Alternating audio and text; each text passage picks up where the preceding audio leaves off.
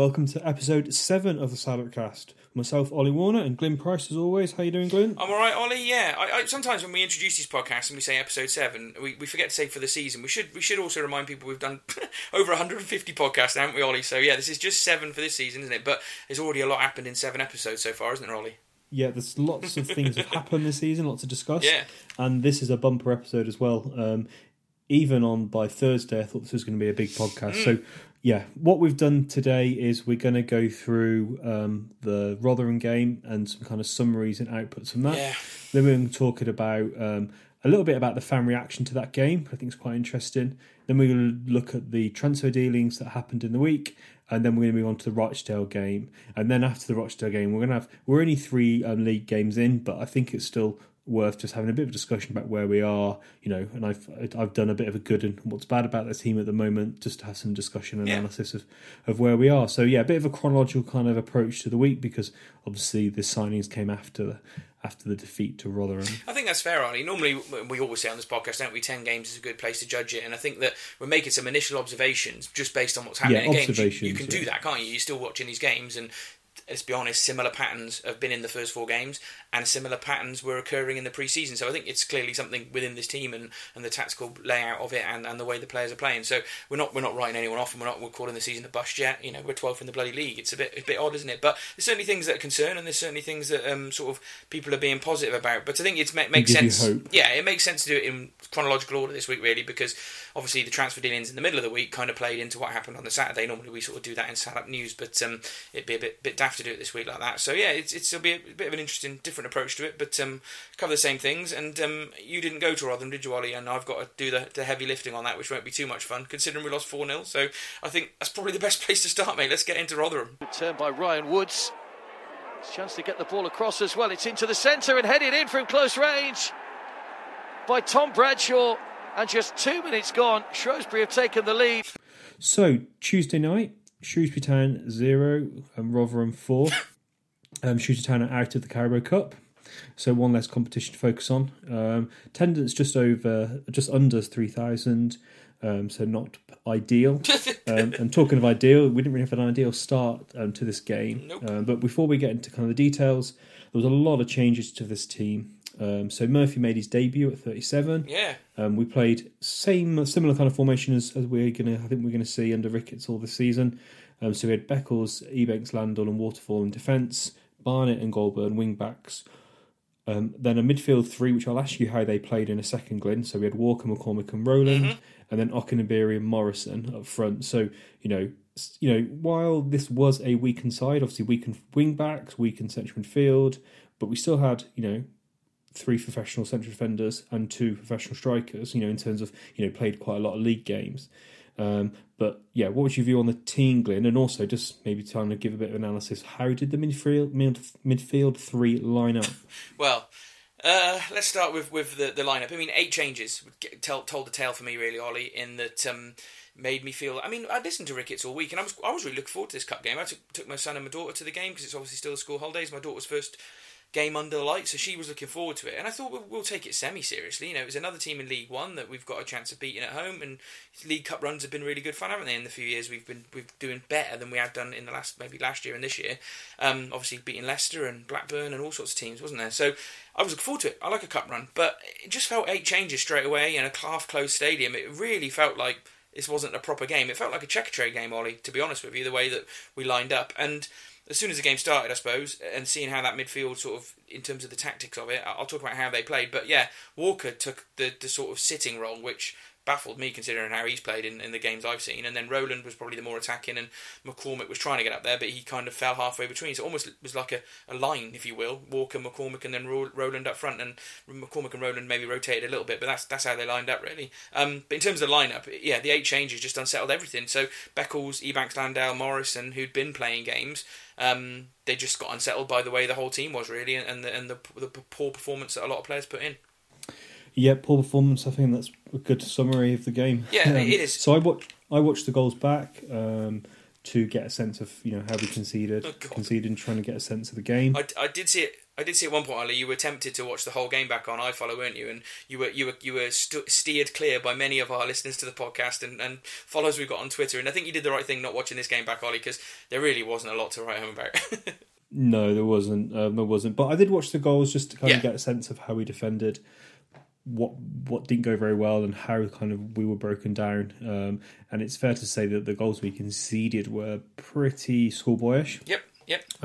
First one happened very, very quickly in the first minute. Actually, essentially they bit of a lump ball forward from a deep right back position, took our midfield apart with some 1-2s, and then this is quite awkward really for the central defenders, having three central defenders getting caught over the top, and Ebanks-Lander was a bit off there in terms of keeping track. Yep. He then Murphy comes out and actually makes a really, really good tackle and wins the ball. Yep. But then the Rotherham player fires it back into the empty net, and so you've got to the ground, Glyn. You've got your kids there; they're excited. You settled in your seat, and then 1-0 down straight away. It looked like a really poor goal. Let's say people were literally just sitting down still. People were still coming in. Late. Well, the cameraman who works for the Shrewsbury Shropshire Star hadn't even set up yet when the guy launched that ball back up from the right back position. I mean, you can't start a worse game. It's funny. We obviously let another goal in a couple of minutes later, and I was talking to Stu Dunn.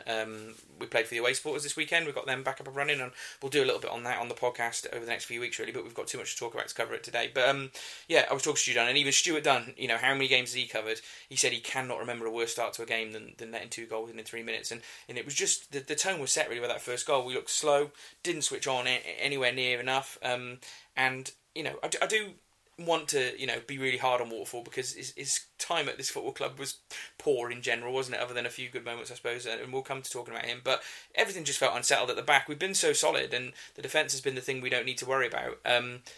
That it just seemed completely off, whether it was Goldborn and Waterfall and Barnett having been put into that 5, and the other 2 not really being able to accommodate it. I don't know, but we just looked like we were going to get ripped apart. And obviously it happened straight away, and then it happened soon after. So not a first good goal, and the second goal was possibly worse. I think it was worse, Ollie, the second goal, when people got really mad like 3 minutes into the game when this one went in. Yeah, from a team perspective, I think the first one was worse because there was more players involved and more opportunities to stop the attack. But from a kind of clamorous, embarrassing kind of, this is probably worse. Yeah. We had Waterfall and Ebanks-Lander went for a header. They both lost it. Waterfall goes down injured. And then Vassal just has a really good strike and fires into the back of the net. Yeah. And 3 minutes in. Yeah. And 2-0 down against a pretty solid and very large Rotherham side. That was game over then, wasn't it, Glyn? So, it was. Yeah, 2 minutes in and it's game over. Oh, it was embarrassing. Embarrassing is the word to use. I said that at the end of the game anyway, but it was embarrassing at that point in time, and we just shell shocked, and you saw the Rotherham player when they went 2-1 up. One of the guys ran over and he was giving it a big fist pump to his manager because they must have felt like this is game over the way we were playing, because it was just shambolic and it didn't really get any better. I know they didn't score. We could talk about the way the game went. And we're probably just going to do it as a bit of a summary with some of the major issues that are picked up from it. But in general, my summary of this game was that we were battered from start to finish. We never had control of the game. Not one bit of it, Ollie. We had a bit where we had a bit of possession and we passed it around a little bit at the back, but at no point did we ever look like we threatened to a goal. A couple of long shots here and there, but it was just a case of how many we're going to get, Ollie. And obviously we'll go on and talk about the fact they got 4, but they could easily have scored 6, 7. It could have been horrendous, mate. And they missed a couple of sitters as well during the game, and there was a lot of angst, which we'll talk about at the end of this as well. And it just was poor. And for me, you've got to pick some points at Ricketts because of the team he selected and the way that he treated this cup competition. But also there are some experienced players there who've played a fair few games now, like Goldborn, Walker, Fay, Morrison, and Waterfall. These are all experienced professionals, and their performances, all of those guys, were shambolic, to be honest with you. And you could easily point a finger at a few of those players, maybe not Fay and Morrison yet, but you could easily say Waterfall and Walker are not a League One standard player, and that evidenced it for me. Yeah, Waterfall was obviously his last game, and what a way to go out though. Yeah, it's not ideal being on the pitch a couple of minutes, conceding 2 goals, and it's it kind of sums up his time at Shrewsbury. And it does. I think we're relieved, and he's probably maybe relieved as well that he's now moved on. Yeah, we'll talk about him in the midweek bit as well, about him moving on. But it just, poetic the way his time at Shrewsbury finished, really, in the most shambolic of fashions. But there we go. The rest of the first half, I've got very little to say. I remember a Brad Walker shot from long range that was about as close as we came. But when I say a long range shot, it was so wide that it was closer to the corner flag, and it was about 10 foot above the bar. So that wasn't particularly impressive. The only real positives I can take out that first half was that Roland put a bit of effort in, to be honest with you, mate. He was quite hard working, and also the other creditable thing that happened in the first half is when Waterfall went off, Pierre came on. He was at fault for a later goal, I think, in some respects, but we did settle a little bit defensively when he came on, and I think, Ollie, that shows how good of a player he is, to be honest with you. He did try and bring things together a little bit and stem a bit of the tide, but the real issue for me in this game was the midfield three, Ollie. They were totally overrun by two or three, depending on how many they had at that point in time around them. Powerful, strong Rotherham players. And the whole Rotherham team was strong and physical, and they just muscled us out. You use the old tried and tested phrase of men against boys, and it really was that. The only issue is that we weren't just playing kids. We only had two kids in there, but it was other players who've had more experience that should have been standing up to the physicality, and they just wilted away. Yeah, I understand what you're saying. I'd say midfield is obviously so key in any football game. And when I was watching I watched from the start, so obviously heard a bit of the intro and saw the kickoff, and you just saw McCormick, Roland, and Walker standing there. Yeah, and I don't know. Obviously, hindsight, I knew what was coming, but just looking at that midfield, it can't be too much of a surprise that we lost the game having that midfield. And that's not a criticism of Roland. It's more of a criticism of probably Walker and McCormick, but also the management and the team and where we are. And we'll talk about Walker for a second. So I've seen him play obviously at Ludlow, and he just looked. He looked like someone who'd won a competition to play in a Shrewsbury team. He still does. He was, and then this obviously game here as well was quite poor. So we signed a couple of players, but it wasn't just that he was poor. He was very, very bad, Ollie. And we kind of have thrown him a little bit of a bone with that performance at Ludlow, where it was pre-season, he's just getting up to speed. But he looked worse than at Ludlow in some respects in this game, because his passing was atrocious.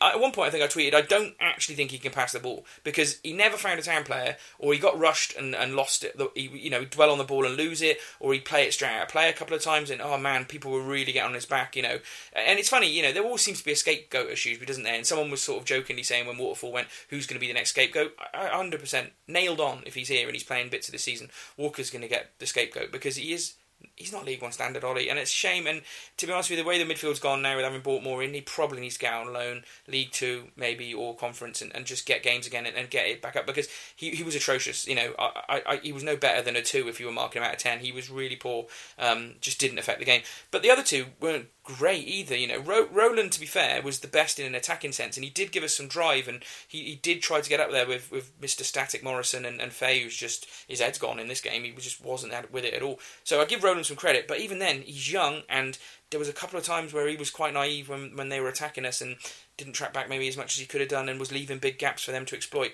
And McCormick just looked lost. He's starting to play men's professional football for the first time in his career a little bit in terms of making the step up to this level against physical teams, and he hasn't got it. He's a young kid, and it's funny, on Saturday obviously he played as well, and had a little bit of the game, didn't he? You look at him and he is dead young, and to put that 3 midfielders in there just was the game was over, really. And sad. I say Roland was the only one that came out with any credit really for me.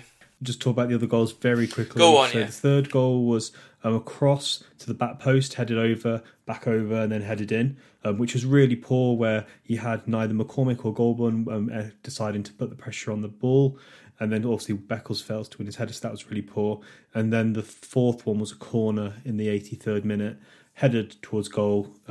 It was a scramble, and obviously they just wanted it more, and they put the ball back in the net. And that was the kind of the goals that we conceded. There was a lot of issues highlighted in that game. And as I said, it could have been more. They missed some equally presentable chances. I think Murphy made one good save. There was another one where I think Faye somehow was back there clearing it off the line, and so there was a few weird things that went on in the game. But you talk about Goulburn. Him and Morrison hardly moved during the game, and Morrison's attitude stank to holy hell. He just moaned at young lads, and I don't know why, because he didn't do anything. He's supposed to be the senior leader on the team, and I saw nothing. I saw absolutely nothing in Morrison against Rotherham, and he was rightly substituted. And when Wally came on, again, Wally did his usual thing. He gave us a bit of energy and might have been a bit headless chicken at times against Rotherham because no one was really that good. But he did improve things for us, and probably we had our better spell in the closing stages, really, where Wally was on, and I think we made another sub, I can't remember who came on now, who didn't do too bad. And that was probably about as good as it got, really. But yeah, Goldborn was atrocious as well, I thought. Barnett, young lad, let's talk about him quickly. He tried hard, but he's not a right wing back, I don't think. He's known as a midfielder, and I can't imagine he would have played any worse in central midfield than McCormick. So I would have played him there. But however, we got no one else that can play right wing back, I suppose, at the moment, other than Love. So that kind of restricts us. But all in all, it was embarrassing. It was an embarrassing result, and I saw a lot of people, we're going to come on to that negative reaction and why it happened is probably as bad as it did, but booed him off at the end. That's 3 games into the season. Rightly so, in my opinion. It was a very, very poor performance. Murphy doesn't come out with any credit. He could have done better on a few of the goals. And Ricketts stood impassively during the whole game. And, obviously the Rotherham manager's been there a while now, and he was really shouting at them the whole way through. Instructions, do this, pull here, pull there. It did look a little bit like Ricketts didn't really know how to solve that problem with the players he had. And that's probably fair enough. He made his bed and he had to lie in it, and there was probably no way we were going to get anything other than a keep the score down kind of approach to things. But it was a negative setup, Ollie. They stayed too defensive for lots of the game, and nothing very good to say about it at all, buddy. No. So let's try and move on from this game. Talk more about the reaction. So just query quickly, Glenn, who was your top 3? Top 3 it's very hard to pick, Ollie, to be honest with you. And I just wanted to kind of give an idea of what I said. I briefly said I'd give Walker a 2. I'd give McCormick a 4 out of 10. Morrison a 4 out of 10. Fay a 4 out of 10. Now, I picked Rowland man of the match, but I still would have only given him a 6 out of 10, Ollie. So I think that gives you an idea of how poor this performance was. So I went for Rowland, man of the match, for the 6. I gave sort of 6 out of 10. He did try to keep things going. He had a long range shot that I remember actually second half where he sort of drove from midfield and actually had a decent shout straight at the keeper though. I gave it Pierre second only because when he came on it did settle us down. I know we conceded another 2 goals in the second half, but the way the first half was going, it was going to be a cricket score by half time. So he did well to kind of settle things down in that initial period. And Wally, just for his energy when he came on, he wasn't even on that long, but he probably deserved to be in the top 3 just because of how poor the rest were for the sort of the 90 minutes they played. And, it's worth talking about the historical sort of importance of this game, Ollie, in terms of how bad a result this was. Because we've played a lot of League Cup games, haven't we, since we were in the Cup. I think we had our first games in the early 60s from looking at the stats this week. But it was an historically bad result. So it was our worst home defeat in the League Cup ever. So we'd never lost a home League Cup fixture in the entire history of the club by more than 3 goals before. And funnily enough, that was a game against Rotherham United in 1965-66 where we lost 5-2 at home. So obviously we lost by 3 goals. So yeah, that record was trounced. So we now have a new record of a margin of defeat at home, 4 goals. So not great on Ricketts' CV, to be honest with you. And I think, that historical context kind of maybe leads us into why the reaction was probably as bad as it was from fans, Ollie. Yeah, so I was keen to kind of get a sense from the fans and not make assumptions about why people were so angry because, as soon as the game kicked off really and we conceded 2 goals, people were pretty pissed off. I just wanted to get kind of an understanding of why people were so annoyed. So I put on Twitter, then I kind of screen printed that and put it on Facebook to get a sense. So I said, why do you think fans got so angry? I was asking the fans for their thoughts. So I kind of listed team selection, formation, certain players being picked, last year's results, or lack of confidence in the manager, which I thought was, some of the reasons why people might feel this way. But there's a whole range of things, and I think this is kind of a bit of a problem for the manager. And obviously, to erase all this and clean this off the slate, to have a clean slate, you need to start winning some games. But I think it was also, I think, had a big impact on the crowd's attitude in the game against Rochdale as well. And obviously the fans are not doing it with the intention to kind of make it more difficult for the team. Potentially they are because of where they are, but then, it's a sort of vicious circle. So what do some of the fans say? So Andy Smith said the team selection, the negative play, the players look like they'd rather been somewhere else. Yeah. So that was quite interesting, similar to some comments you said. And John Pritchard said Ricketts got his own team, so let's see how he improves from last season, but don't hold your breath. So, someone who's haven't got a lot of confidence in the manager there. Ian Ward-Pugh, I think it highlights the lack of plan B, tactics-wise, and a lack of depth in certain positions. And things are coming together, so the reaction was a bit over the top, but, we need to prioritise the Checkatrade. He wants to see, obviously, performance in the Cup. Gary Ray said the fact of pay to see a good competitive game and I get a reserve team, but he didn't want to knock the youngsters. He thought they were really good. And then on Twitter, the view from the Coracle said, wasn't impressed with the team selection, changes a couple, but there's injuries, etc. But keep the core nucleus of the team together. Definitely. I think that links back to why the result was so bad, because Yeah. normally we play our first team with maybe 1 or 2 changes for the League Cup.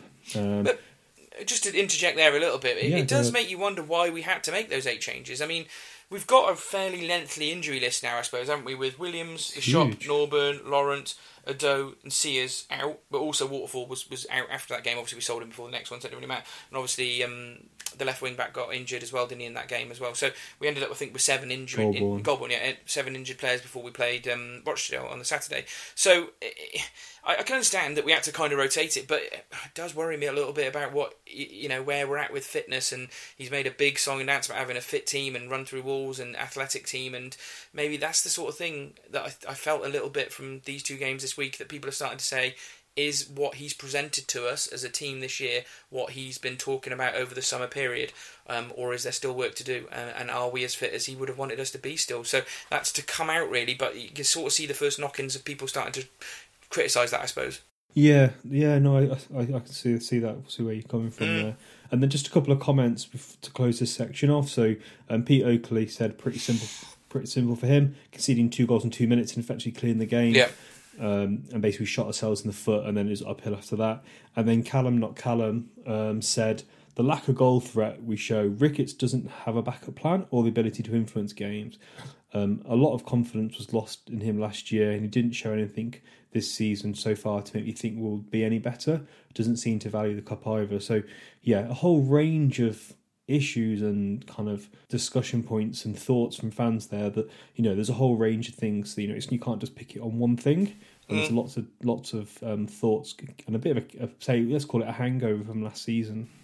It's definitely a hangover from last season. Another stat I looked into early last week to kind of understand it, and as a Shrewsbury Town manager or any manager of any football team, you need to keep your home fans happy, don't you? That's pretty important to your longevity as a football manager, as well as results. And let's not pretend that the reaction at the end of the game, I was there, was pretty poor from fans. There was a lot of angst, but you can put that down to the result and many of the factors you've just talked about. But deep down, Shrewsbury Town fans have been coming to watch Sam Ricketts' teams at home now for a fairly consistent and long period of time, haven't they? And, he's been in charge for 18 games at home now, Ollie, right? Do you want to guess how many goals we've scored in that period? Poor. I would say the caveat that obviously last season he obviously had quite a poor team, but still, I don't know, Glyn, I wouldn't like to guess. It's probably less than 10. It's less than 18 games he's been in charge. It's 16, but we've also failed to score at home 7 times. 8 now when you include the Rochdale game, and so that's 19 games in charge and 16 goals, 8 blanks. Again, if you're looking at areas where Ricketts needs to improve things to kind of keep fans on side and not let the angst and things that maybe flared up a little bit after this game return, home goals and better winning margins, I think that's a big focus really. Away games will be what they are, but unless you can pick that home form up a little bit and start to entertain a little bit more, I think you might be on a rocky patch. What worries me is the way we set up, and we'll come to possession stats and all sorts of stuff later on, but the way we set up doesn't set us up to score many goals, Ollie, and I don't know, it's an interesting thing. We're picking up now. We'll come on to tactics later. I agree, completely agree. Completely wrong. I think you're completely wrong. Well, we'll see. The formation. We haven't scored 1 goal, Ollie. Yeah, we'll come on to that later. I think you're completely wrong, but we'll come back to that. Right. So yeah, do you want to? Let's leave that bit now. Let's talk about the transfer dealings happening in the week. And the other thing I wanted to say, Ollie, just before we wrap bits up on this game, I suppose, is to give it a bit of context, I suppose, in terms of bad results. And it was, to say, that historically bad League Cup result. But my daughter came to her first night game, under the lights, and it was quite funny at 3-0. She just turned around to me and she said, "Dad, don't worry, it's not as bad as when we lost 7-1 to Chesterfield," because she was at that game as well. And I thought that gives you a little bit of context, Ollie, sometimes about how bad it's been. So I thought that was quite a funny place to end it, really, Ollie. So that did make me smile when I saw that on the agenda. Yeah, bless her. The innocence of youth, mate. I need a bit more of that in my life sometimes. So there we go. But that was it. I say the game was a shambles all in all, and one that we won't remember, and one that maybe had a little bit of an impact on the next game. Maybe not as much as we would have thought, but I think then it was worth moving on to the week, really, Ollie, and the transfers that happened. Despite Holt's goal, it's been Shrewsbury who've had the better of this first period, and there's an opportunity that's headed in by Gavin Coward. They're back in front. So we're just going to move on now to what happened in the midweek, really. Obviously, we lost 2-0. 2-0. God, I wish. Lost 4-0 to Rotherham. And then, obviously, we had the sort of fan reaction to being pretty poor. And lots of people saying we need changes. Changes are needed. And let's be fair to Ricketts. He's seen his way to make some changes. And so we had 2 players leaving and 2 players coming in. And probably 2 players that, I don't know, we'll talk about it. I'll get your opinion. 2 players that kind of understand why they left, and 2 players coming in that we definitely needed in that position. So I suppose let's start with Luke, old Luke Waterfall. He's been a funny one, hasn't he, Ollie, during our last year and a half of podcast. But yeah, he's obviously got released with 2 years of his contract left to go and moved on to Grimsby. You suspect that we didn't lose too much money on that, you hope, and that Grimsby, picked up a lot of his I wages. suggest the way it worked out, obviously they weren't prepared to pay any money and we've had to pay him off. Exactly. So I do think we washed our face for a fair bit of that contract, but it'd be interesting to know how mutual the whole thing was. But yeah, he went to Grimsby and got in their team straight away, and they lost on the opening day, so the waterfall factor continues. But we talked about his sort of last action for the town being quite poetic in terms of it being a bit shambolic. But I don't know, overall views on his time at the club, really, Ollie, from you. What are your overall feelings for him? It's really funny because there was some Grimsby fan saying basically I didn't know what I was talking about. Waterfall. It's our fault for not getting the best out of Waterfall. What? So I did this. So I did the thing where I searched Waterfall for my own tweets from the Salopcast account, and I did. I don't know if you saw this, Glenn. I did a screen print of it and shared them, and they're really funny. The last one is the best. So before I go into it, so Waterfall. On the scapegoat thing, you can't call Waterfall a scapegoat of last season because he was among lots of shite professional football players who underperformed. So there was no scapegoats from us last season. Obviously, if there was one, it was Askey. So I don't think Waterfall was a scapegoat, and I don't think anyone's really called him a scapegoat. He's just been a bit shit. So I think my tweets are really funny. So so one of them was on the 1st of September. And it said, second pen given away by Waterfall in 2 games, 3 this season, #fuck's sake. And then I put, there was a half-time summary I did, first half awful, and then I just put Waterfall is awful. And then there was this one where I put, under no pressure, Waterfall kicks a ball out of play. I think we can remember that one when we did that at home. You did that more than once. And then once. my favourite one, Glyn, this is my favourite one, and I put, a kid with no number just did Waterfall. So I can't remember what that game that was in, but that was there. That was that kid who was really good for Newport.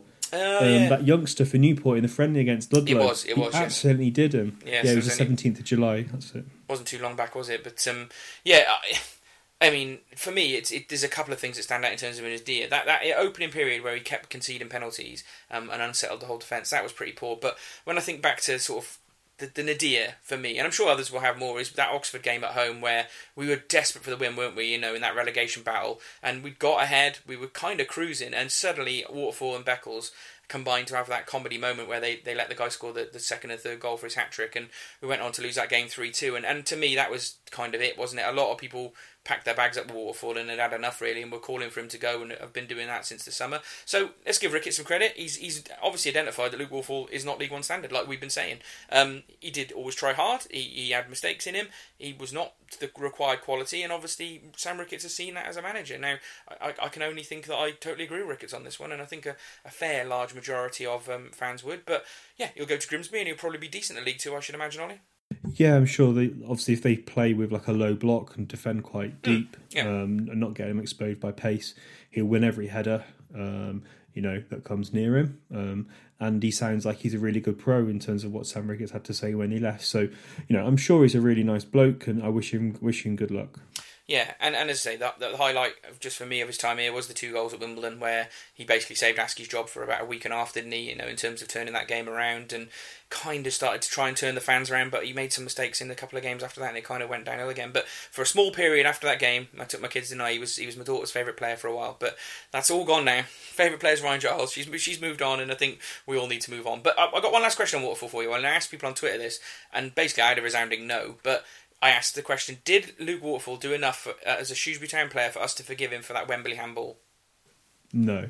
No one said yes. So I wasn't surprised you said no. I think he's still in the villains column for what he did there, and he hasn't really redeemed himself. So we'll see him one day down the line playing for another team, probably.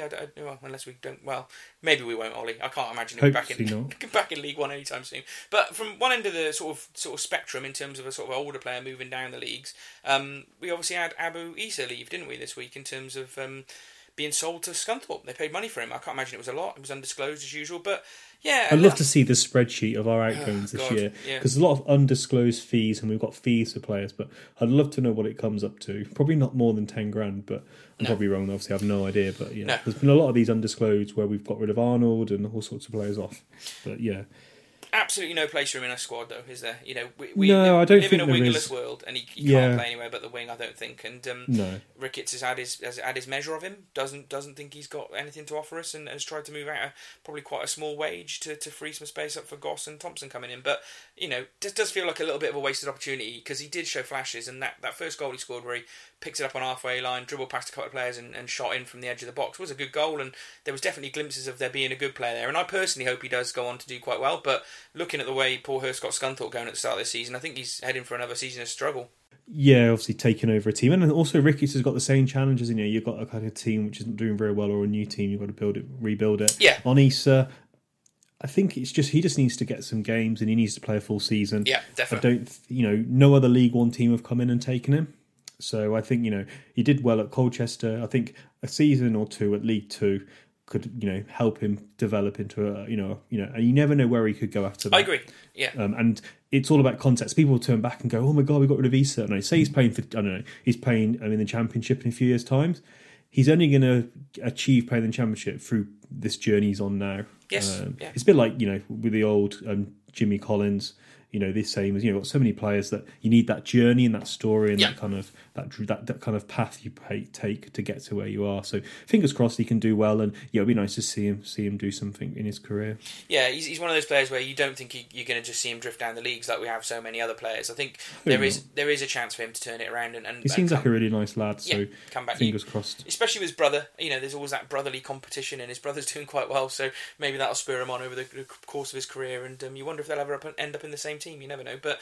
Yeah, wish him the best actually, and we'll see how his career goes on with Hurst. But we might cover Hurst, but we've got less to talk about because, mamma mia, it's not going well for him. He lost again. But that freed up a bit of wages to bring in two central midfielders, Ollie. So first one was Sean Goss, who is slightly German, but apparently is more Northern Irish or English because he can play for the Northern Ireland team for his grandparents. Born in Germany, moved here when he was 8. So I don't think he's got a German passport. But no, being a bit of a geek, You have to be a German citizen. One of your parents has to be a German citizen or on a permanent residency to become a German national. And both of his parents were in the British Army. I think it was the British Army. He isn't German. Now, he might be able to. Some countries allow you to take citizenship from where you're born, and some countries force it, like America does. That's why, they're quite sneaky with trying to get tax off people. But Germany isn't one of those. I was thinking he's probably the most German player that we've had, though, considering he's been there for 8 years. But I suspect I agree with you there. I don't know. Luke Weiler's pretty German. Yeah, he's Swiss. He was Swiss, wasn't he? But I think that one of German. Yeah, something at the back of my mind makes me remember that. Was it? I'm going to say Gav Cowan now, and I could be completely wrong. But someone from that era, a centre back, was something like that, where their parents were in the army in Germany, and he was born in Germany. I'm pretty sure it was Gav Cowan. I could be wrong, however. It might have been one of those other defenders from that period. We're often wrong, Glenn, so who there's knows? no problem. Well, I'll have to check it and put it on Twitter later. But yeah, he was released by QPR after not playing too much. And as you put here, Ollie, midfielder can get things going, pass, good delivery. And we've actually signed him, haven't we, for 2 years, Ollie, which is pretty decent, I think. Yeah, he sounds like he's a really good player. He went from Exeter. He signed by Man United from Exeter at the age of 16, and they don't do that unless you've got something about you. So obviously, technically, he's going to be quite good. He knows Sean Williams and Love, and both played together in the youth. So it's good. That's quite good. And I think it's a good signing. I think signing a player that was had been wanted by QPR and a Championship team. I think that's a really good signing. I was pleased with that one. First time we've signed a well-known set-piece specialist as well for a while, isn't it, Ollie? Because that's what he was. We haven't had one for a while, have we? Obviously, no. Doherty was good, but I guess you have to go back to one Mr. Davis for Davis, a real set-piece. So damn right, that was good. And then we signed another player on loan. Yeah, Louis Thompson. Sorry, I want to say Tomlinson. I don't know why. Is he something? I think he's out of One Direction. Louis Tomlinson, isn't he? That's going to happen a lot on the podcast, I think, Ollie. Not that I know much about One Direction, but Lewis Thompson, a midfielder on loan from Norwich. Played with Ricketts at Swindon. Apparently, I didn't know that, Ollie. Yeah, that was on his interview. The interview he did with the club. He said that he played with Sam Ricketts at Swindon. He's a highly rated player. Yep. So his contract is until June 2022. Wow. So he's got a lot of years on it. It's quite funny actually. Becky's got a colleague at work who's a massive Norwich fan. And as soon as the story broke, he was WhatsApping her straight away, saying, "I can't believe you've got him. Like, he's such a good player." Good. So that's quite encouraging. Yeah, he's combative from everything I've read, and can kind of be the sitter. He can be the. That's what he sees as himself. He says, he'll be. He said he's the kind of player that he feels that he can contribute at both ends of the pitch. Good. But he has had a bit of an injury record, so we've got fingers crossed that's behind him as well. But definitely two players then coming in that we needed in positions, particularly after what happened in that B team game in the week with an incredibly weak midfielder. And I think it probably forces Ricketts' hands to at least ship out maybe Walker and Rowland on loan, I suspect. But we'll have to see how that goes. But so I think we've definitely recruited in an area we were weak in. Obviously, it's not the end of the recruitment we need. In, but as Murray James says on Twitter today, that we've got 8,000 midfielders. Yeah, we've got a lot now, haven't we, to be fair? Oh, man. I think that there's a bit of an excuse. I mean, I heard people saying that Thompson can potentially cover right or right wing-back, so there's something there in that. And obviously, Vince a lot. We've now been being told that he's fifth-choice centre-back, which... I cannot. So who's going to be the Doug Loft? Who's going to have the Doug Loft? We could almost create the Doug Loft Award. Maybe that's what we should do. Every season we should have the Doug Loft Award. So who's going to be the Doug Loft Award this season? Is it going to be Walker? Maybe, bless him. I think it's going to be Walker, isn't it? Yeah, he's probably nailed on to get it. We'll have to see how it goes anyway. But that's it really for the recruitment. And then obviously that meant we had two players who might be playing in the game against Rochdale on Saturday. So. Yeah, we'll some quality in. I think that's important. True. And that's what's important for the rest of this window now. It's all about quality. But I was pleased with those two. And obviously Goss came straight into the starting lineup on Saturday. He did, and that's what we'll move on to now. We'll look at the Town game versus Rochdale. The League One side then took the lead. Scott Vernon's cross was headed home by Adam Mangan. An excellent way to mark his return to the club after a spell with Tranmere. So, Shrewsbury Town 0, Rochdale 0. So, a draw. Attendance down a bit, 5,600. Obviously, we came to this game on the on back of two defeats, so MK Dons and against Rotherham. I was trying to think who we played. Rochdale came in on good form. They were undefeated. Fortunately, and we all expected this, and we had our first choice lineup as it is at the moment. So O'Leary came back in goal, and we had Beckles, Ibex Landau and Pierre in defence. Our two wing backs in Love and Giles. We then played Goss came in, and we actually played the midfield three, which in a style that I thought we would actually play. So I was quite pleased to see this. So we had Edwards and Goss as kind of like, box-to-box midfielders. And then we had McCormick was playing a little bit more advanced, though he did still try and contribute defensively as well. And then we had Worley and Morrison up front. So was that the kind of team you expected, Glenn? It was a team I expected, having watched the game on the Tuesday. There's an argument that Rowland could have played over McCormick, to be honest with you, the way they both played in the week. But he's obviously stuck with the lad we've got in on loan. That's the team I expected. I maybe expected Thompson, but I didn't know whether he was fit or not. But obviously he came on as a late substitute. He hasn't had as much of a pre-season, so that's probably why he didn't play as much. But I predicted that team, and I predicted Wally to start. I think the only thing I got wrong was that I thought that Vince a lot would have played as well, but obviously he went for Goss. So it's Faye's having problems in terms of getting in this team, and one of the interesting things about this game was that Morrison got subbed off for Faye. Wally played the whole game. He's not even a bloody striker, and he's playing the 90 minutes as a striker. It's very odd, the whole striker thing. We'll come to that as we go through it. But I predicted that he'd start Wally just because he gave us more energy in the games this season. And I was confident. I thought, Rochdale started well, but I thought that was, the way we played at MK Dons away from home. Wally was a threat. We'll come on to Wally maybe when we summarise where we are. But you can see why he started this game. I can see why he's going to start every game until Faye gets its shit together, to be honest with you. But but as soon as the game started, my confidence ebbed away pretty quickly, Ollie. I don't know what it was about that first 20 minutes, and I heard someone interestingly say at the end of the game, do you think that we were so passive in that opening period where the midfield really struggled to get out, Ollie, because we thought we just wanted to see what Rochdale had to offer us, and then we try and hit them after 20 minutes? Do you think that's a legitimate excuse for what went on? I don't think that's what went on. No, I don't either. No, I don't think that went on. I think... So a bit of analysis. Well, not analysis. We're not pundits. It's our own viewpoint. Let's call it that. We really struggled at the start of the game to get going. We're struggling with possession, as we'll come on to later. Man, God, and one of the things that I think we're really struggling with at the moment is just trying to get shape and cover the ground. So what was happening in the first 20 minutes, in my opinion, was that their fullbacks were just dominant, were having a lot of possession. So that was their out ball, and they had a lot of time. And obviously, if you're playing 4-3-3 or 4-4-2, obviously you'd normally have a winger who is supporting and tracking in that area. And we don't have anyone. And especially if they switch the ball quite quickly, one of our central midfielders have got to trot over.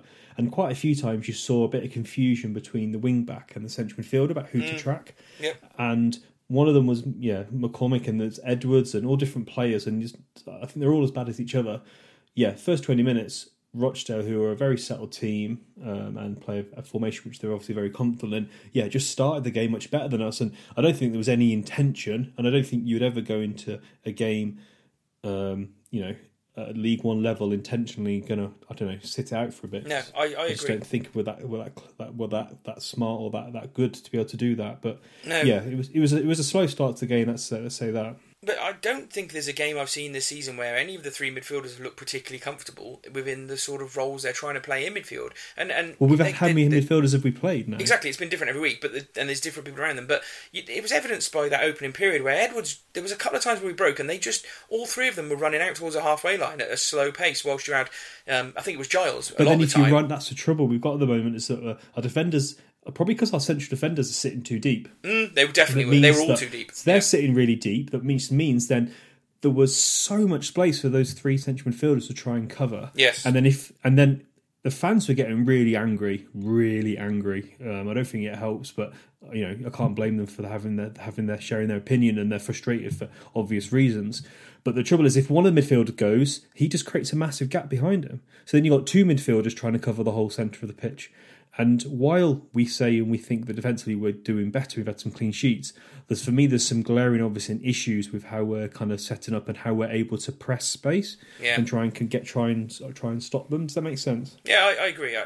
We're going to argue about whether it's a defensive setup or not later on, Ollie, and you're going to keep telling me I'm wrong. But if I think it's defensive, and that first 20 minutes, it just was horrible to watch. I didn't think it was good to watch, and it was not what home fans want to see. You do not passively let a team pass it around you for ages and just not impose your own game. Unless you're playing Man City at home. Yeah, but we're not. We're playing frigging Rochdale at home. Who've got a small budget. Fourth game of the season at home, and we already looked like we were standing off them, and I couldn't get my head around that first 20 minutes.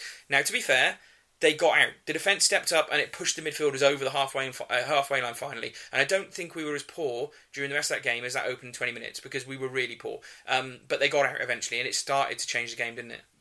So, we started to come out then and start getting at them. So Giles had a cross where he went to the back post, headed by Pierre back over into the 6-yard box, and Ebanks Landell headed towards goal, and it was saved by the keeper, and that was definitely our first best chance of the game.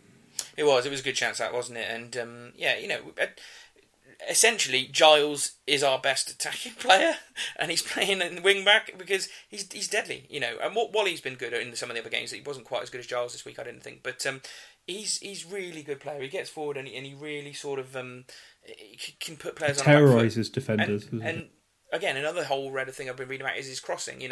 Why is he not finding people? We'll come to that, I suppose. But he definitely is the outlet, and he definitely is providing a lot in terms of those attacking positions. Just wish a couple of midfielders get up and help him. It'd be big good, wouldn't it? But he did well in that first opening exchange. Then there was a bit of an interesting moment later on, wasn't there, where Edwards went down into a tackle. And I heard you make a noise at this point. I thought he was dead. Thought, he's injured again. That's the way his knee looked like it buckled, and I was like, oh god, here we go, Edwards is out again. But they didn't stop. He got up. They didn't. Yeah, that was a bit later on actually. Another player went down injured, and they counter-attacked on us. But he did get back up, and but because he lost the ball, they had passed and moved into the box. But we forced them wide, didn't we, from that chance? Yeah, good pressuring from Goss, good defending, good track back, and the player went wide, which was quite good. Yeah. And then so obviously Rochdale had dominate the first bit of play, then we had a few chances, and then they had a few more chances again. They did. So there's another one where they had a great counter-attack by Rathbone, who I remember playing, I remember when we played them at their place last season, he's a really annoying player. I don't know what it is about him, I just find him so annoying. He's got a massive receding hairline with this weird headband. It's the hair. But he's really annoying because last season he had a much more sensible short back and sides. But he's a really annoying player, which is really funny because basically they counter-attacked from a corner. Really poor tracking back by McCormick, and Edwards was all over the place. And And yeah, the little shit fires and has a terrible shot, really poor. But there was pressure from Goss again. So 2 times in that first half he got back and made a good defensive contribution. But yeah, we're all at seeing that counter attack. And if he was a better player, they should have scored at that opportunity. It's poor miss, to be fair. I thought he was all right in general. Yeah, he's quite a good player. I just find him really annoying for some reason. He's the sort of player you'd want at the tip of our midfield, sort of going, up and down, because he didn't stop running. He ran and ran and ran, that lad, to be fair, and he had the fitness. But yeah, he's one of those annoying players that you hate when they play against you. But yeah, I mean, to me, that's where Goss did most of his work. I don't want to say he was a defensive midfielder because you'll shout at me, but he did most of his best work breaking things up on the edge of the box. But midfield didn't pass the ball, did we? Yeah, they didn't. When we did have attacks, it was very lightning quick attacks. There was very few passes, which can be a positive, obviously. That you have a few passes and you get an opportunity at goal. That can be great. But when you've been under pressure, and there was a moment when Rochdale had completely dominated us. I think it was actually near the end of the first half. And the Town players played it along the back line. I think it was the first time they did that in the whole game. And sorry, up to this point, it was like 20 minutes in. And the Town fans started booing. And you're like, guys, we've just been under pressure for ages. And yeah, I think sometimes... It was dull though, Holly. That's why. Yeah, it was dull. So dull. But we've just been under pressure for 10 minutes. Yeah, Let's keep the ball for a second. The will of the crowd and all that. Yeah, but... Yeah, frustrating. And then there was a couple of opportunities still before the half ended. There was a run of shots which we should have scored in. So basically, there was a shot in the box blocked from a McCormick shot. Rochdale tried to counter-attack, but an absolutely brilliant tackle from Love, who then sprays a wonderful ball over to Giles. Giles then crosses into Morrison, whose shot is saved. And then Worley has another chance and then goes wide. And we really, really should have scored from that for at least once in that bit of run of play. Yeah, a bit better by Morrison, whose performance again massively flattered to deceive me, to be honest with you. I mean, that was his only shot on target in the whole game. Is it his only shot on target in the whole of the season? Yeah, I think maybe I'd won an opening season, but he's not created anything. Yeah, he had a good shot away at MK Dons, but yeah, I haven't seen a lot from him so far.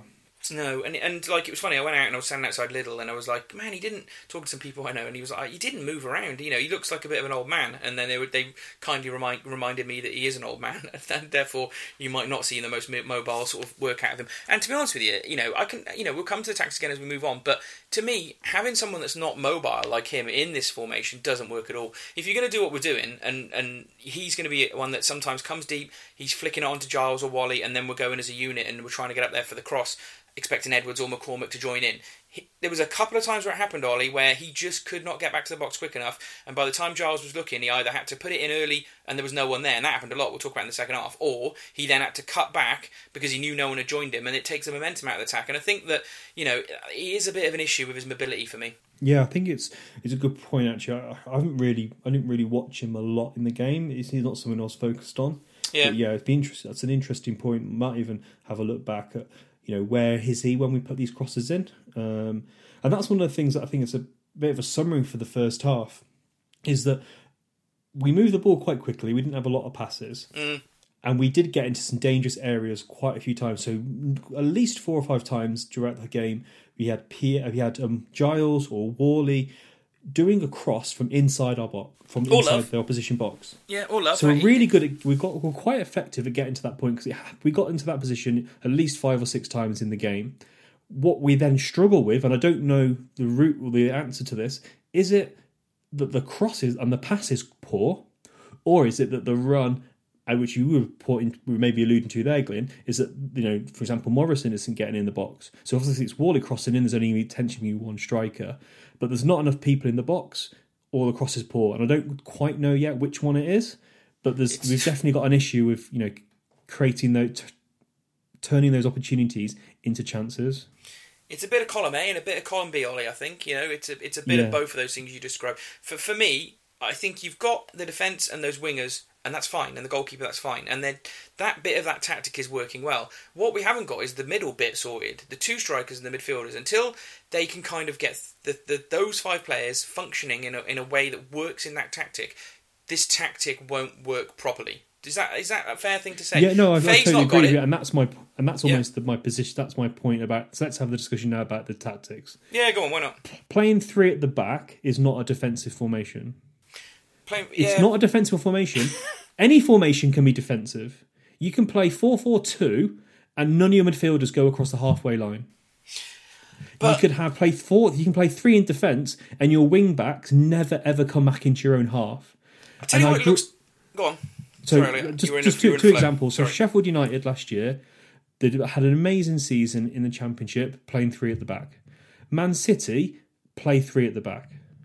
So it's not about 3 at the back, and it's not about formations. And this is what interesting. This is what Hurst was going on about. Remember when the media was asking what formation he plays, and he said it's not about the formation, it's about like where the players are and how they move and what they do. Which is where I agree with you, Glenn. Yes. It's not about the formation, and when we, because players don't play in 3-5-2-1 or whatever, 3-5-2. Yeah. It's about how you move and where they go. So we are defensive because we're not making the runs and the strikers are not getting in the right place, and that's where I totally agree with you. The midfield 3 and the strikers are not contributing enough effectively, and we're not linking up together. And while Giles, the reason why I think Giles has been so standing out is that he can make stuff happen himself. Mm-hmm. Well, Love, I think, is a great player. I think I'm really going to like him as a player. I do, but yeah. he needs that midfield to pass him to him and give him the opportunity to cross the ball. And he's not getting that because he's not keeping the ball, which goes back to your point, Glenn. Midfield is really poor. Strikers are really poor at the moment. I agree with you, Ollie. That tactic is not necessarily a defensive formation because we've so seen it work. It's an easy pit to fall into. Yeah. But it's about how you play, isn't it? Not necessarily I agree. formation. And I'm judging me saying that on how we've been playing it, unfortunately. Yeah, exactly. And it isn't the wing backs who are defensive. Sometimes we've said, God, this defensive formation, 5 at the back, the wing backs are not getting out. That's not true. Love and Giles get forward more than the midfield. Yeah. I totally agree For the with you. team, that's different to last season. So last season, we did play defensive full-back, wing-backs, because we were just trying to fight for survival. But what we've got now is 3 midfielders, it doesn't matter who they are, that just get stuck on the halfway line, or one of them gets stuck even further back. And whether it's the defence not pushing them out, or it's them not wanting to get out enough because they're worried about their legs and getting back, that's why it looks defensive. And to me, that's why we'll come on to the possession now, because we'll cover the rest of the second half, but this brings me back to my possession point, because we've now had 4 games, and a pattern has developed in terms of possession. So far, our possession stats, 3 games of these have been at home, are 40% possession, 41% possession, 39% possession, 40% possession. So on average, we've only had the ball for 40% of the games, which is poor. Yeah, it's not. Right? Sorry, just correction, Glenn. It's not possession. It's about the number of passes. It is, yeah. But you're okay, still fine. roughly right that obviously oppositions are playing a lot more passes than us. Which means, for me, we're too passive, right? And that comes down to the way the midfield are playing and us not getting out. But as a comparison, it's good to give it some context. Last season under Askey, that terrible run at the start of the season, the possession stats were 40, 55, 50, 48. Okay, so that's up at an average, closer to 50 than it is 40. Under Hurst, playing the same tactic, we were at 58, 52, 48 and 45, right? Now, to me, that Hurst comparison is interesting because it was the same tactic. What it feels like to me is we haven't quite yet got the players to play that tactic to a more efficient way so that defence gets out. You've then got more comfortable time on the ball to pass it around to the back, get more of the possession, get more of the control of the game, and then look to spring those breaks. That's the difference for me, Ollie. Which is the option B, which is people criticising Hurst for, Ricketts for not having option B. An option B is possession-based style of attacking, which we can't do because we don't keep the ball. When we try and switch the ball really fast, as we've seen, and where we use Love and Giles, God, if we didn't have Love and Giles playing well, God knows where we would be. We really would be probably quite depressed. But yeah, and that's where for me that's a little bit of potential that the team can get better. But yeah, I totally agree with you. Our possession-based ability to keep the ball obviously then puts us under pressure. But yeah, it means that we're struggling to create some more chances. And not just that, Ollie. When we haven't got this ball, when we do get it, it's forcing us to rush. So we did play a lot of long balls to Morrison again. We didn't do it as much as we thought we were going to. But there were times where we just recycle the ball too quickly or got it out because we were under pressure, and that's where we're lacking the control in games. And we've seen in Ebanks-Landale, he can play really good long balls across the Love or and Giles, Pierre right? as well can launch some balls as well. He's doing it from a really, really far back, and they're picking up just over the halfway line rather than in more advanced positions where they can look to take one touch and cross. And so the whole thing is I agree that tactic can work, but I just feel like we defensively, as much as we're giving them credit, they are staying too deep. They're forcing the midfield to sit deep, and that means we're leaving the strikers isolated. And that to me is where this tactic's is falling down. Now, Ricketts' thing he's got to sort out is get the defence out a bit more often, be confident they can play near the halfway line rather than just between the halfway line and the box, and then find us some strikers or hopefully he's found two midfielders that can play in that tactic and get it working a bit more with a bit more dynamism in midfield. That's my observations from the first 4 games this season. It could change quickly, but that's where I'm at with it. Yeah, well, we'll come back to this a little bit where we are as a team. Yeah. So we've covered quite a few good points there, which seem natural in where we were. But let's finish off the second half, and we can come back to this discussion. So in terms of action points in the second half, and there was a free kick from Goss, where there's a brilliant ball into the box, and Morrison only had to have a tiny little header onto this, and it would have gone into the back of the net. Yeah. Ricketts himself said that he thought that was in. So that was another great opportunity. There was a free kick from Rochdale which went straight down to into O'Leary. It was an easy save for him, but still hit quite strong. And then there was a point where Worley was booked for diving. What was your thoughts on that, Glenn? Bang on. It was a good dive, and it was a terrible dive because I flipping hate it, and I always criticise him for it. But yeah, he was banged to rights, and he should have been dived to book for simulation. There wasn't even any Town fans really complaining against it, which tells you a lot now. People are kind of, sometimes when he gets booked, you don't really have any credit in the bank for it because he's done it a few times. So it was poor, wasn't it? I don't like to see it. Yeah, I think it was poor, and he was right to get booked, and I wish he wouldn't do that, but I guess he made that decision at that time. That's his right. Then there was another cross from Giles. He did several men and crossed into the box, and the keeper picked it up. And then there was a really nice counter attack driven by Edwards. This is what we've been wanting to see from Edwards. So he drives forward with the ball, gives it to Worley, who has a shot. A really good shot, and it kind of comes through the defender's legs, and the keeper makes a really, really good reactionary save. And then it falls to Faye, who blasts it over on his left foot, and where Edwards failed over. And and again, this comes back to a bit where people were saying, "Where's this?" Because I posted, as I often do earlier in the day, about the XG stats, and as we've covered so far, we had chances in this game. Yes, we had chances. There was two good chances in this one move. But Faye and Morrison are just not at the pie, I'm afraid. We should have scored, and that's the thing. Nor is Wally. He was dynamic and pushed us forward. I wouldn't put him in my top 3 because sometimes it was a little bit headless, to be honest with you. Yeah. And it's good. We've gone through that now. We can talk about the rest of the things that happened, and I think it's just worth saying one thing after that is that there was another place where one of the Rochdale players dived and he should have been booked. That was bloody annoying. Booked. And then there was a disallowed goal. Which was probably right, I think. Yeah, I think so. The player motioned towards the ball. If he'd done nothing and just kind of... I disagree. If you're in that area, you're influencing play, where the defender's moving towards you or the goalkeeper or what. But yeah, he moved towards the ball. He touched it. It was the right decision. I'm not sure if it touched him. He kind of went in between his legs, but he went towards the ball, which meant he was offside. So yeah, thank God that was. He was trying to get out of the way of it, wasn't he? But he just made it look worse than it was. But one thing I would just say is, I think actually even then, it was a hard point that we won in the end because.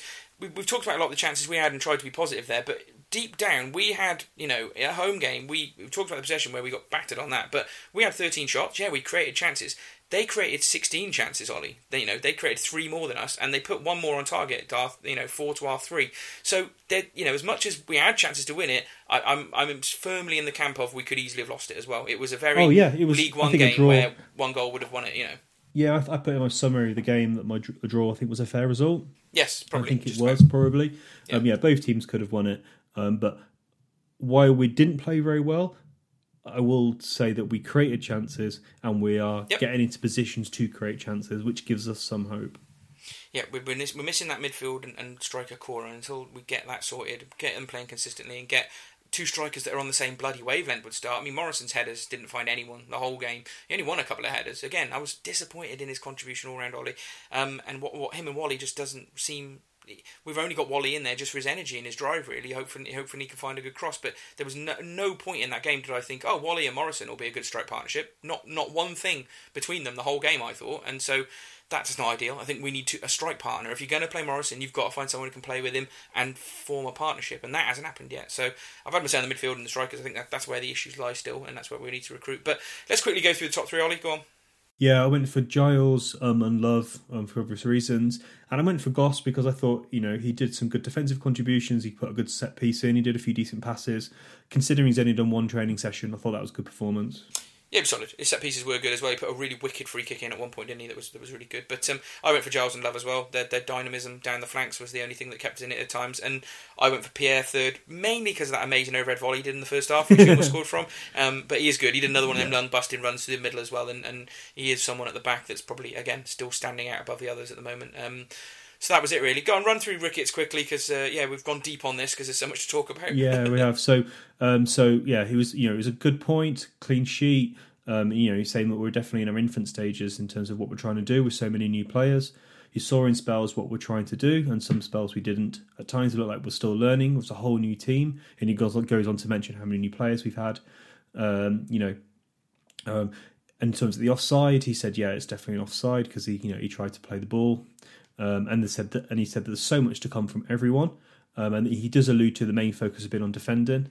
So obviously that's something to work on. But then he also mentions about Vansalo that he was injured in the MK Dons game. That's why he wasn't in the team today, which is a bit of a concern. We've got a lot of injured players, and is that just coincidence, bit of bad luck, or is there a root cause to this, which is a bit of a concern? It's hard for us to tell. We can't really say that for any clarity, can we? No. But we'll see as the season goes on. If we keep having these niggly injuries and having 8 players injured, it's going to affect us pretty majorly. But some of them are harsh, aren't they? Sears has been a long-term one, so's the shop, so that takes us down to 2. Williams the other week was just hard, wasn't it? Sprinting back, those things can happen in any game. So maybe we're just a bit... Let's say we are probably a bit unlucky with injuries at the moment, but... That's right, really. You wanted, we've actually covered quite a lot during this podcast about where we're at a team and some of the tactics, but sort of talking about where we're at in general, 4 games into the season, it is worth just having a quick look at where we're at. And you asked me for my thoughts, and you've obviously took yours and some bits and pieces. So I'll just run through. I basically wrote sort of 7 things down on a list, really, of where I'm at. But we might have covered some of these, so I'll just read through them quickly. But for me, I still think the team's coming together, and that's 4 games into the season, which is not ideal. But I think a lot of that can be blamed on the transfer window this time. We would have had our when was the old transfer window? We ended at the same time as the Premier League and Championship. Exactly. So we would have had what we had, and we would have been working on it, and we wouldn't have still been making changes. So bringing 2 players in and having 2 players go out now 4 games into the season is not ideal, really. But I know other teams are in that boat. Maybe some teams are settled, and that's fair. They'll probably be the ones that start the season better. Yeah. So it is coming together still. I'll give Ricketts credit on that one. And to me, it looks like some of Ricketts' plan A's that he had for the season are not working, and I think you can look at Morrison and McCormick, who I think he probably had high hopes for starting every game and being influential, that it's just not clicking with them at the moment, and so maybe he's having to think about what he can do to change his initial plans that he had for the season going forward. I've talked about what I think about the sort of negativity of where we're at, and I don't want to really run over that again, because I thought we had a good conversation on that, but... the next thing I put was Morrison, who is an issue, which I think I've covered as well. I just think we need a striker who's faster, who can do the same job as him and be physical, but is quicker and more athletic. That's where I would recruit, and not a Faye type, like a Carlton Morris type, if you will. That's what I think we needed rather than a Morrison. And then I thought this week showed us there wasn't a huge amount of goodwill in the tank for Ricketts still, which is going to be interesting to see how that develops. I'm still fairly neutral on the whole thing, so we'll see how it develops, but it's quite clear from listening to fans over these 2 games that there is some negativity under the hood, and if it doesn't go right, it will come out quicker than maybe people expect. So that's not me prompting anyone to be like that. It just feels like it from online and being at games. And as I say, Ricketts needs to get it going in the next 4 to 5 weeks, Ollie. I think he's going to have a couple more wins on the board, really, to keep it going. Another thing we briefly mentioned on this one is Plan B. I think Ricketts has made a mistake in hemming us into what he's got by letting Issa go. We cannot play any tactic without with wingers. So if we get found out with this tactic, or it keeps not working, where do we go? We will really struggle to change it in a very significant way to shock teams or surprise teams. No one's going to go into a game with Shrewsbury wondering how the hell we're going to play. So I think that's an issue for me, having no wingers and no plan B. And we'll see as the season goes on, because you always need a plan B at some point. Things don't always go right. For me, positives, defence and keeper, absolutely no issue. We do not have to significantly worry about any of that. And he does deserve credit for the recruitment in those positions for me, particularly the wing-backs who are starting to look pretty stellar. But yeah, that good record to me, maybe at the start of the season, does show that we're pretty defensive. So time will tell whether it is the quality of the players or how we've been sitting back at times. And to me, if you look at where we are now, we're 12th of the table. That is more than acceptable, Ollie. And we could still click, we could sort those 5 positions out, and we could have a great season, because no one so far that we played, even Rotherham, that looked pretty good at times, should be fearful. This league is still a tight league, and if you can get it right, there's a good season to be had. So, I don't know, that's my summary, I suppose, 4 games in. Yeah, quite a few of those points I'd agree with. I would describe this league as like a big sea of beige, in terms of, there's a lot of average teams in it, and yeah, I think there's still potential, lots of things to get excited about. In terms of me, like I've kind of, as I put on Twitter, good and bad. I've put defence looking solid, and then I've kind of put an asterisk next to it and said that's about the personnel. So I think we've been quite lucky in sense, obviously Portsmouth we were lucky to get a clean sheet, and Rochdale were lucky to get a clean sheet. So while we can talk about defensive being a strength, I think it's more about the personnel we've signed rather than the actual performances we're seeing. Good things for me in terms of the signings that we've seen play a few games. There seems to be, obviously we had Williams last year was a great signing, and then building on with Loves and Giles and Pierre and Ebanks and O'Leary are good signings, and hopefully the new players will be good as well. As I mentioned, we do get into good areas quite quickly, so good transition. And in terms of obviously threat, Giles is huge. And I think the big one for me in terms of the good thing is I think that we've got potential to improve because the team is going to get more used to each other, and we're going to get a lot better. But I totally agree with you, Glenn. Where we play, we try and get balls across the box and play low crosses. We need strikers to get on the end of it, and maybe Morrison just isn't quick enough for that. Someone like, dare I say it, Tyrese Campbell would probably quite enjoy those kind of balls. And you'd think Faye would as well, but he doesn't seem to be in a lot of confidence at the moment. I'm not sure. He doesn't seem to be. But maybe he just needs someone to work with him. Who knows? We've messed him around a little bit, really. He was the main man here. He was the top goal scorer last season, and that is clearly already 4 games in not the case. So he's almost having to start again, which, as we saw last season, he took a long time to get up to speed. And, maybe he's back in the same boat now. Feels easy. If he's one of our best strikers, maybe just put him in there and try. And the way we're playing should play to his strengths, because you've got, as where Ngoss and Edwards got getting in the ball, and, we've got players that can play through balls, which is one of his strengths, and doing these low crosses, he should be getting his toe on the end of them. So fingers crossed he can come good. In terms of bad thing, obviously clearly the lack of goals is a big concern. Poor finishing as well, as we've mentioned. We are creating chances. Just repeating very quickly a few things we've mentioned already is in terms of, I said, the midfield is not working both offensively and defensively, and the time and space we're giving the opposition fullbacks. And then I'm going to be a little bit controversial here, Glenn. While I love Worley, he's a really good player. He's been a great servant for the club. Yep. He is not. I'm going to say it, and I might get in trouble for it later on.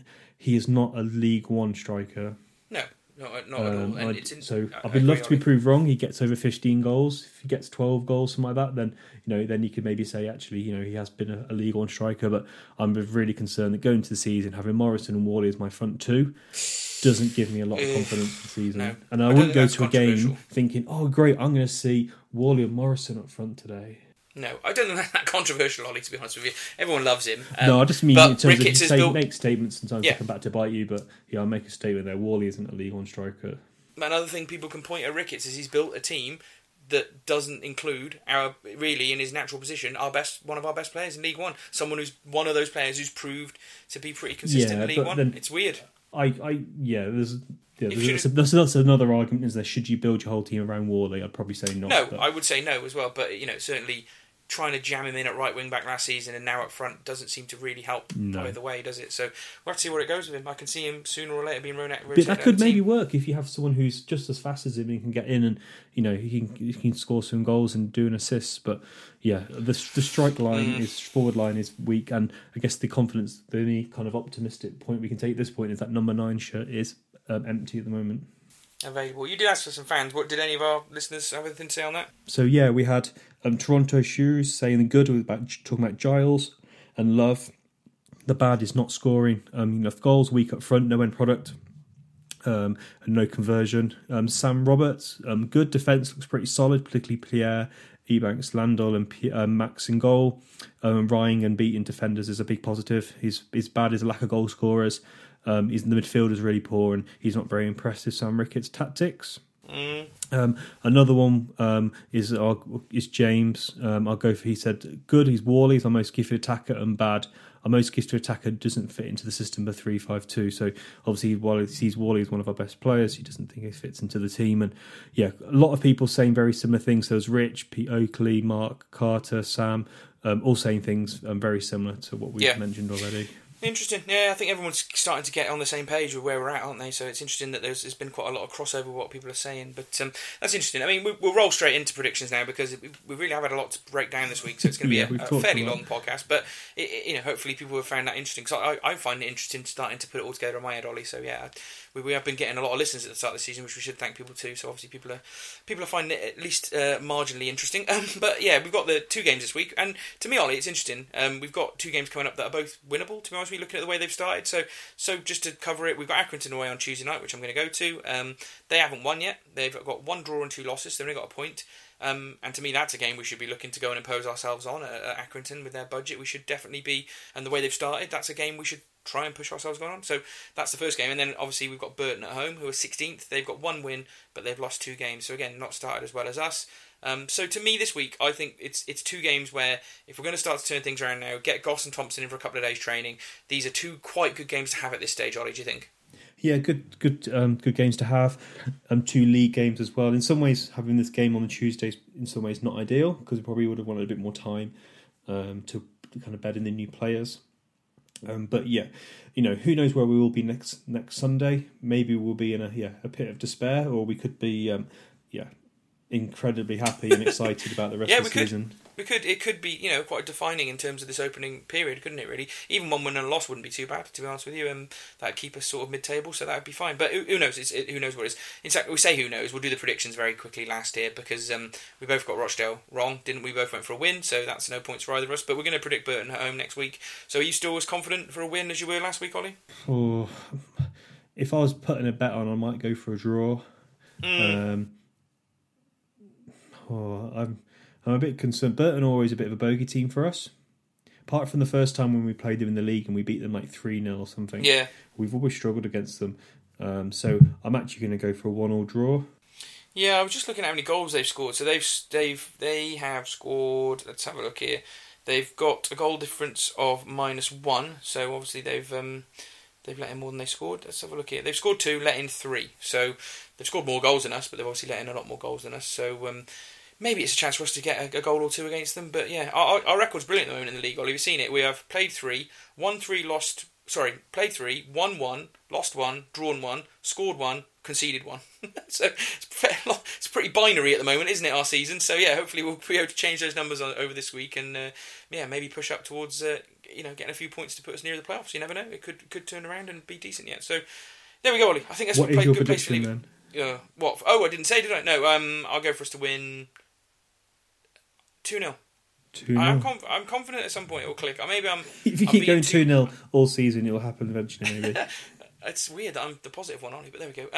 So yeah, thanks for listening, everybody. Really, hopefully that's. I think it's been good to try and bring everything we've sort of felt from the fan base this week a little bit into sort of crystallisation and put our thoughts into it, really, because it's interesting how this season's going. So yeah, cheers to everyone for listening. We will be at both games this week, and we'll be back with some sort of in-depth analysis. Is that fair, Ollie? Of Shrewsbury Town Football Club. We'll be talking about the game. Let's talk about it that way. Yeah, we'll be back next Sunday, and cheers for listening. We'll catch you next week. Cheers, guys.